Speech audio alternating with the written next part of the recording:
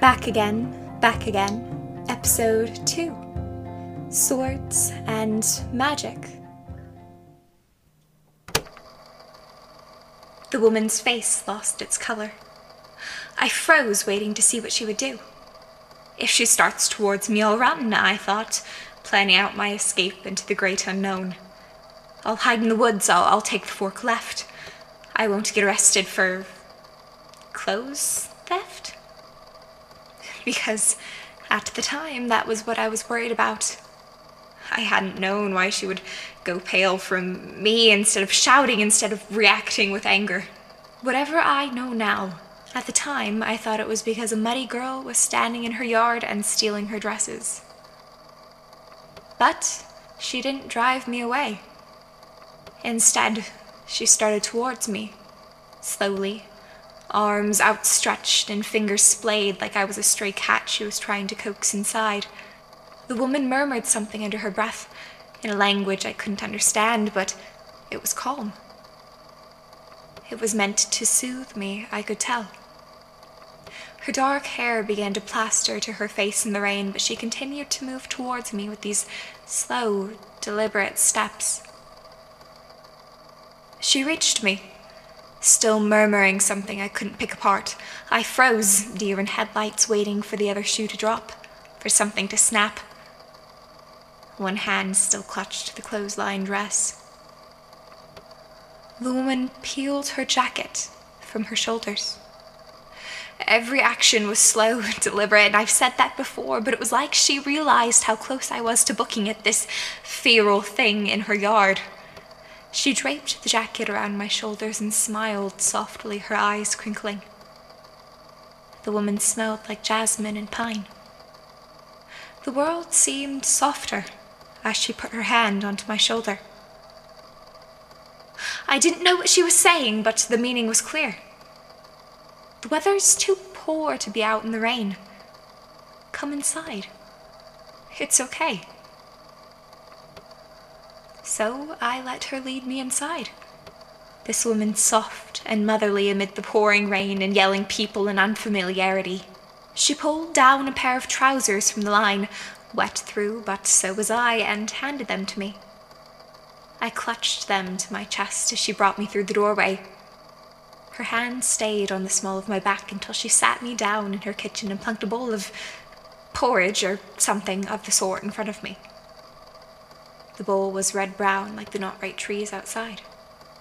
I was hesitantly beginning to eat when a man climbed down the ladder from the loft, holding one baby tight to his chest and helping two others, older, down after him.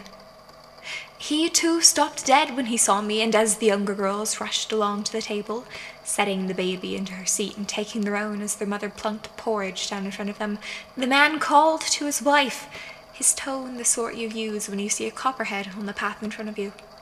They spoke in a tongue I didn't recognize, his tone hard and hers somewhere between plying and nonchalant, still as gentle as the one she used to bring me inside. The message was clear. Don't scare her.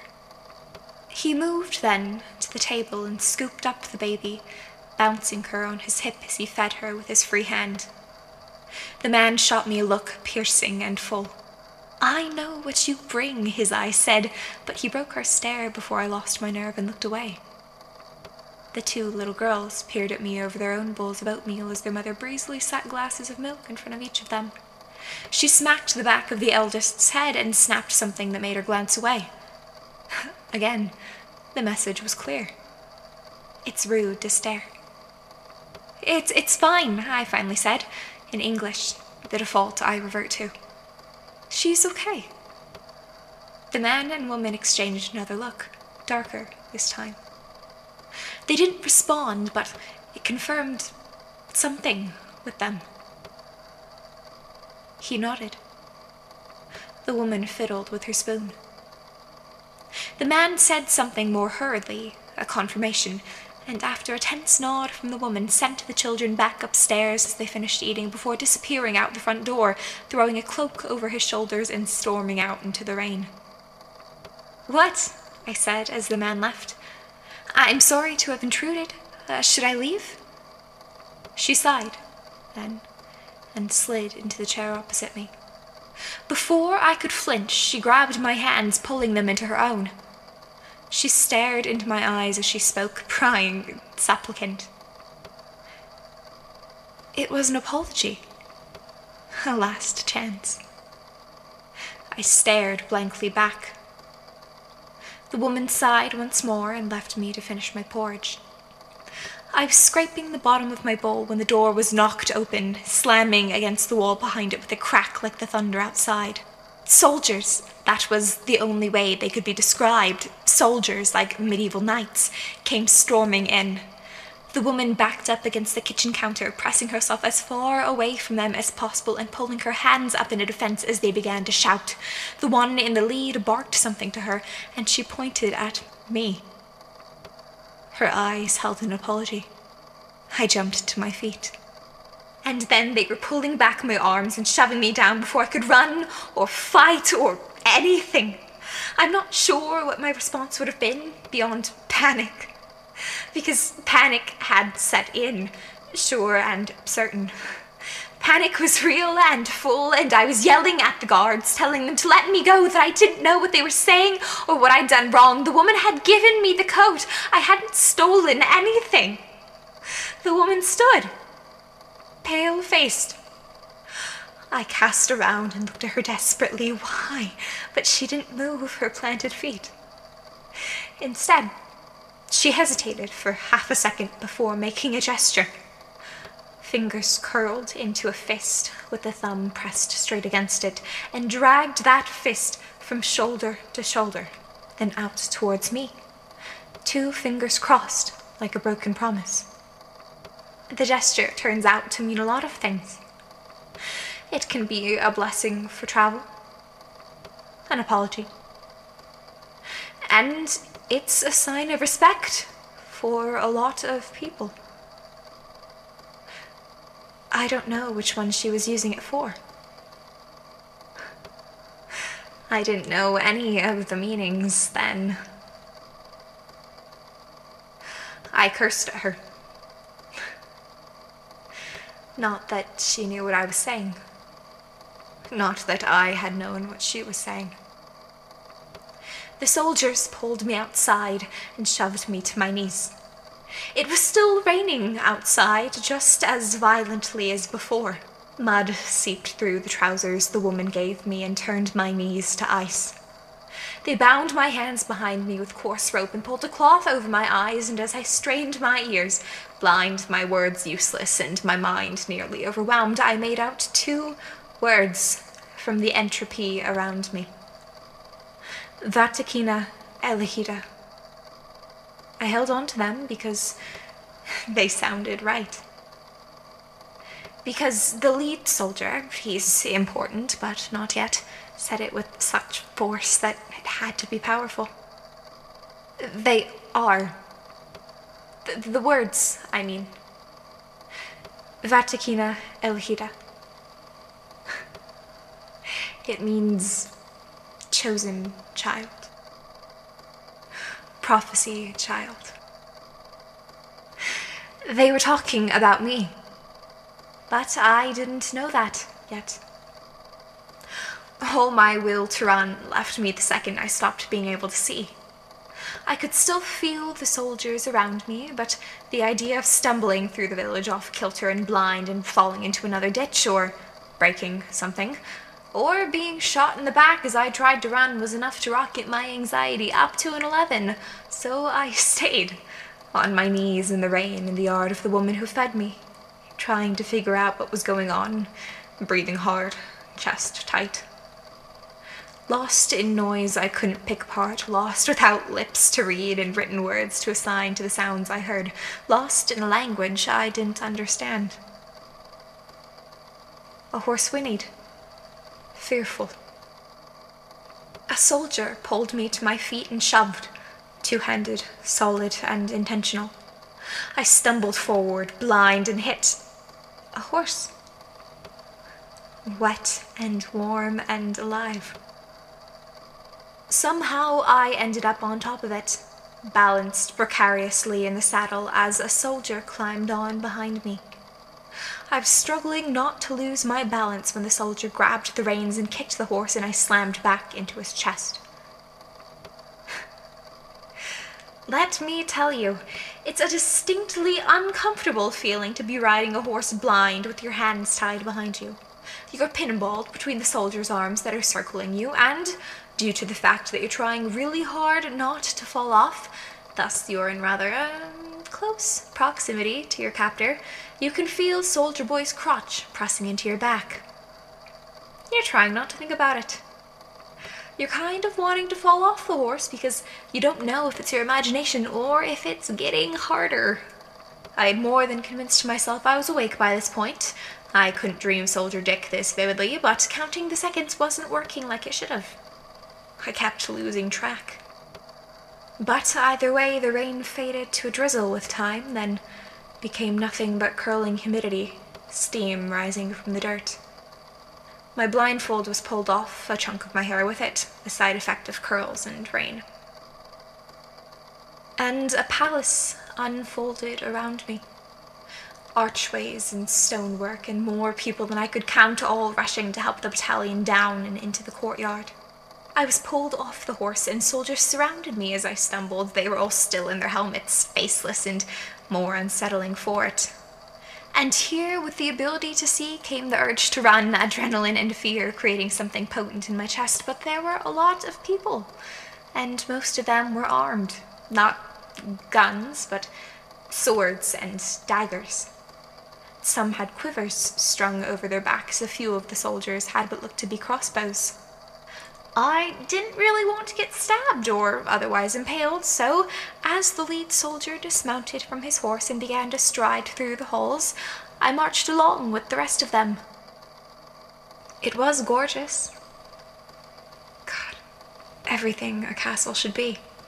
Grand and old, statues and parapets and stained glass and roof lines that looked meant for climbing. We halted. Like soldiers instead of just merely stopping, outside of a set of double doors, elaborate and gleaming, inlaid with gold and carved the crest of crossed swords in a lion's face. The people that had dogged the soldiers' steps as they marched drifted back, and the lead soldier, the one that called me Elahira, knocked. The door swung open with a near silent whoosh, born of oil and solid, heavy wood. It was a throne room, even more opulent than the doors outside. Everything was golden and glittering, or made of glossy wood tinted red gold by huge stained glass windows.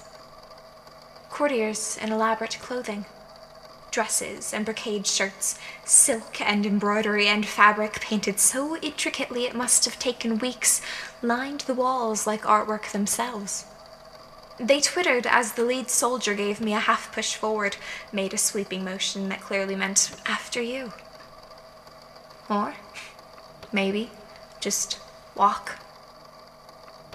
Listener, you're never more aware of how disastrous and half drowned you must look until you're on display in a room full of royalty. Royalty, because who else would these people be? It was a damn castle.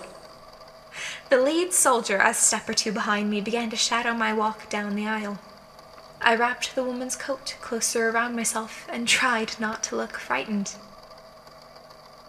Far down at the very end of the hall, a king and queen sat on gilded thrones. The king's crown was crooked, the queen's lips pressed together in a way that broadcasted her distaste. The stairs of the court carried their own weight, but the king and queen, both dressed in dark blues and golden highlights, the queen with tightly coiled hair pulled up and away from her brown face, countenance the definition of museum perfect, and the king, eyes watery pale that moved like a man running calculations. They were something else entirely. The king was some shade of pale, I would have guessed, but currently red as a lobster, sunburnt to the core. He waved away the man at the foot of their thrones who was bowing and scraping in a plea for something.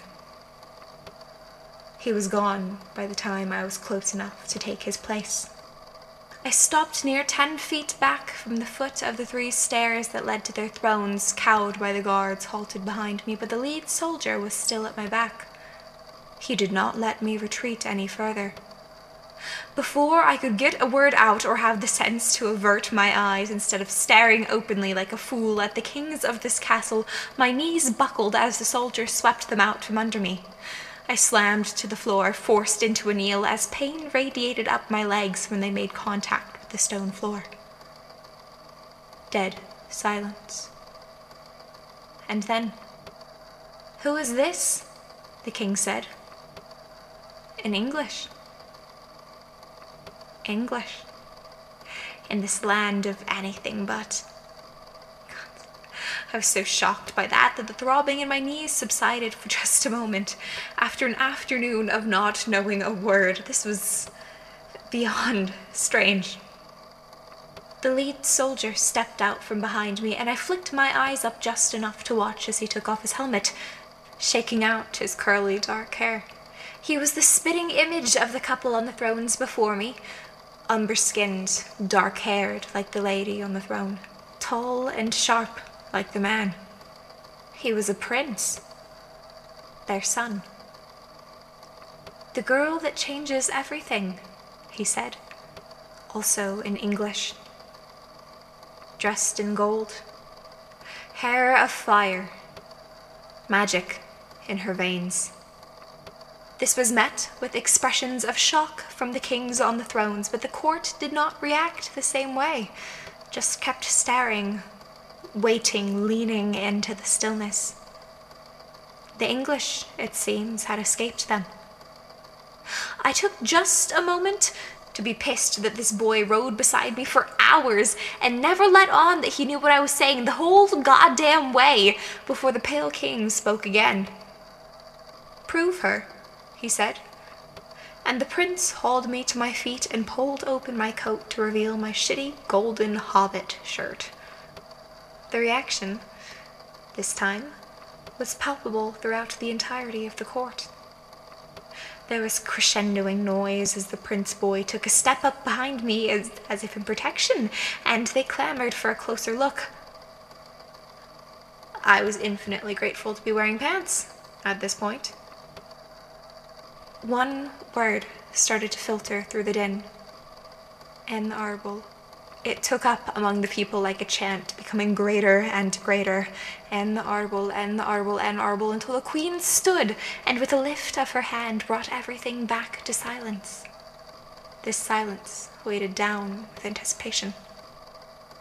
In the other language she spoke, her voice ringing through the hall with far more authority than the man stood beside her. The boy prince translated for me, low and close to my ear. I didn't know if it was better that way. My knees still smarted, telling me he was not to be trusted. They bruised by morning. But it was help. And it was understanding, something I needed desperately in this world. "We will take her to it," he translated, "and we will let them decide." En Arbol means great tree, or last tree, depending on how you translate. Both are, objectively, true. I still hadn't known that at the time, though. I thought it was a person. At the ushering of the queen, the court swarmed out through the lion gold doors. I was pulled along, the prince boy behind me, and miles of silk brocade in front of me, chatter all around in a language unintelligible to my foreign ears. I worried for a moment that this was some kind of execution we were headed to, because it seemed appropriately medieval, but the excitement wasn't underlaced with death. It was hope that ran underneath it all. An odd feeling. Back through the echoing corridors, back along the almost indoor castle archways, back past the eyes of the watching servants. They gaped beneath their averted glances and added on to the herd moving along as they caught sight of the kings and me. They stopped in a large clearing. bottled up ahead of where the prince and I lagged behind the back of the group. He had one hand on my arm, having been sort of pulling, sort of guiding me along, and as they all turned in a wave to look to me, he let go. I swallowed and tried not to cower. And they parted. The court did, and at the prompting of the prince, low and soft in English, his mouth barely moving, I walked, shakily, towards the giant tree they'd revealed in the center. Twisted and spiraling up towards the sky, leaves thick with green, and the veins through the leaves almost seemed to run gold. I stopped at the base of it. My head tilted back, so far I almost fell back over as I stared up into the canopy. It was ancient. That was easy enough to tell. It's hard to quantify exactly how bare a tree becomes after this long of life. There, capital T, emphasized. There as in... Sentient seems wrong. Alive isn't extraordinary. It had a presence, like nothing you see in pine forest and spindly beech reaching up for the sky before they're ready. Do you know the redwood forests in Washington? The trees are giant, yes, but friendly rather than imposing. They welcome people to walk among them. They're ancient and have seen more than you could ever know, but they're kinder for it. The air around them is so still, too. It's caves water, but without any threat of night terror. It's stillness and welcoming in that gentle, homey sort of way. It's theirs, capital T. It was all of that and more. The world hummed, not externally, no resonation in the air, but it was as if something had activated in my blood and the world shifted into clearer focus. I found myself at the base of the tree. It called to me still, that gentle, slow murmuring of sunlight, and half still caught up in the presence of it all, I reached out and brushed my hand along the trunk. The emerald was riddled with age, resistant to change all around it. Smooth, if you ran your fingertips over it in the right direction. And where I expected my hand to stop there, the gentle calling of my blood with this creature greater than myself, it pulled me in. My hand went in a halting, yanking sort of way, and then light encapsulated my vision. The summer sun at 8:15. That perfect golden glow that catches your eyes and turns everything to fire. It felt like I was on fire. I think I screamed, but no one touched me or moved to pull me away, or if they did, my nerve endings were too light for it to make any sort of difference. My other hand found the tree, and it did not sink in. I stumbled backwards, my palm within the tree closed around something, and I didn't even realize it until the light faded from my vision into a soft greenness that clouded the periphery of my sight. A sword. Like Arthurian legend, like this was Caliburn pulled from the stone. My blood sang. The sword began to glow, green gold running along the fuller until the whole thing was alight. I raised my sword, dizzy with the magic in my veins. Vatikina Elahira, I heard, somewhere behind me.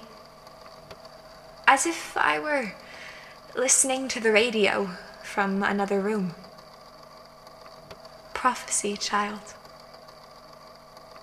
The light swelled, green gold filling my vision once more, and I fell to the grass.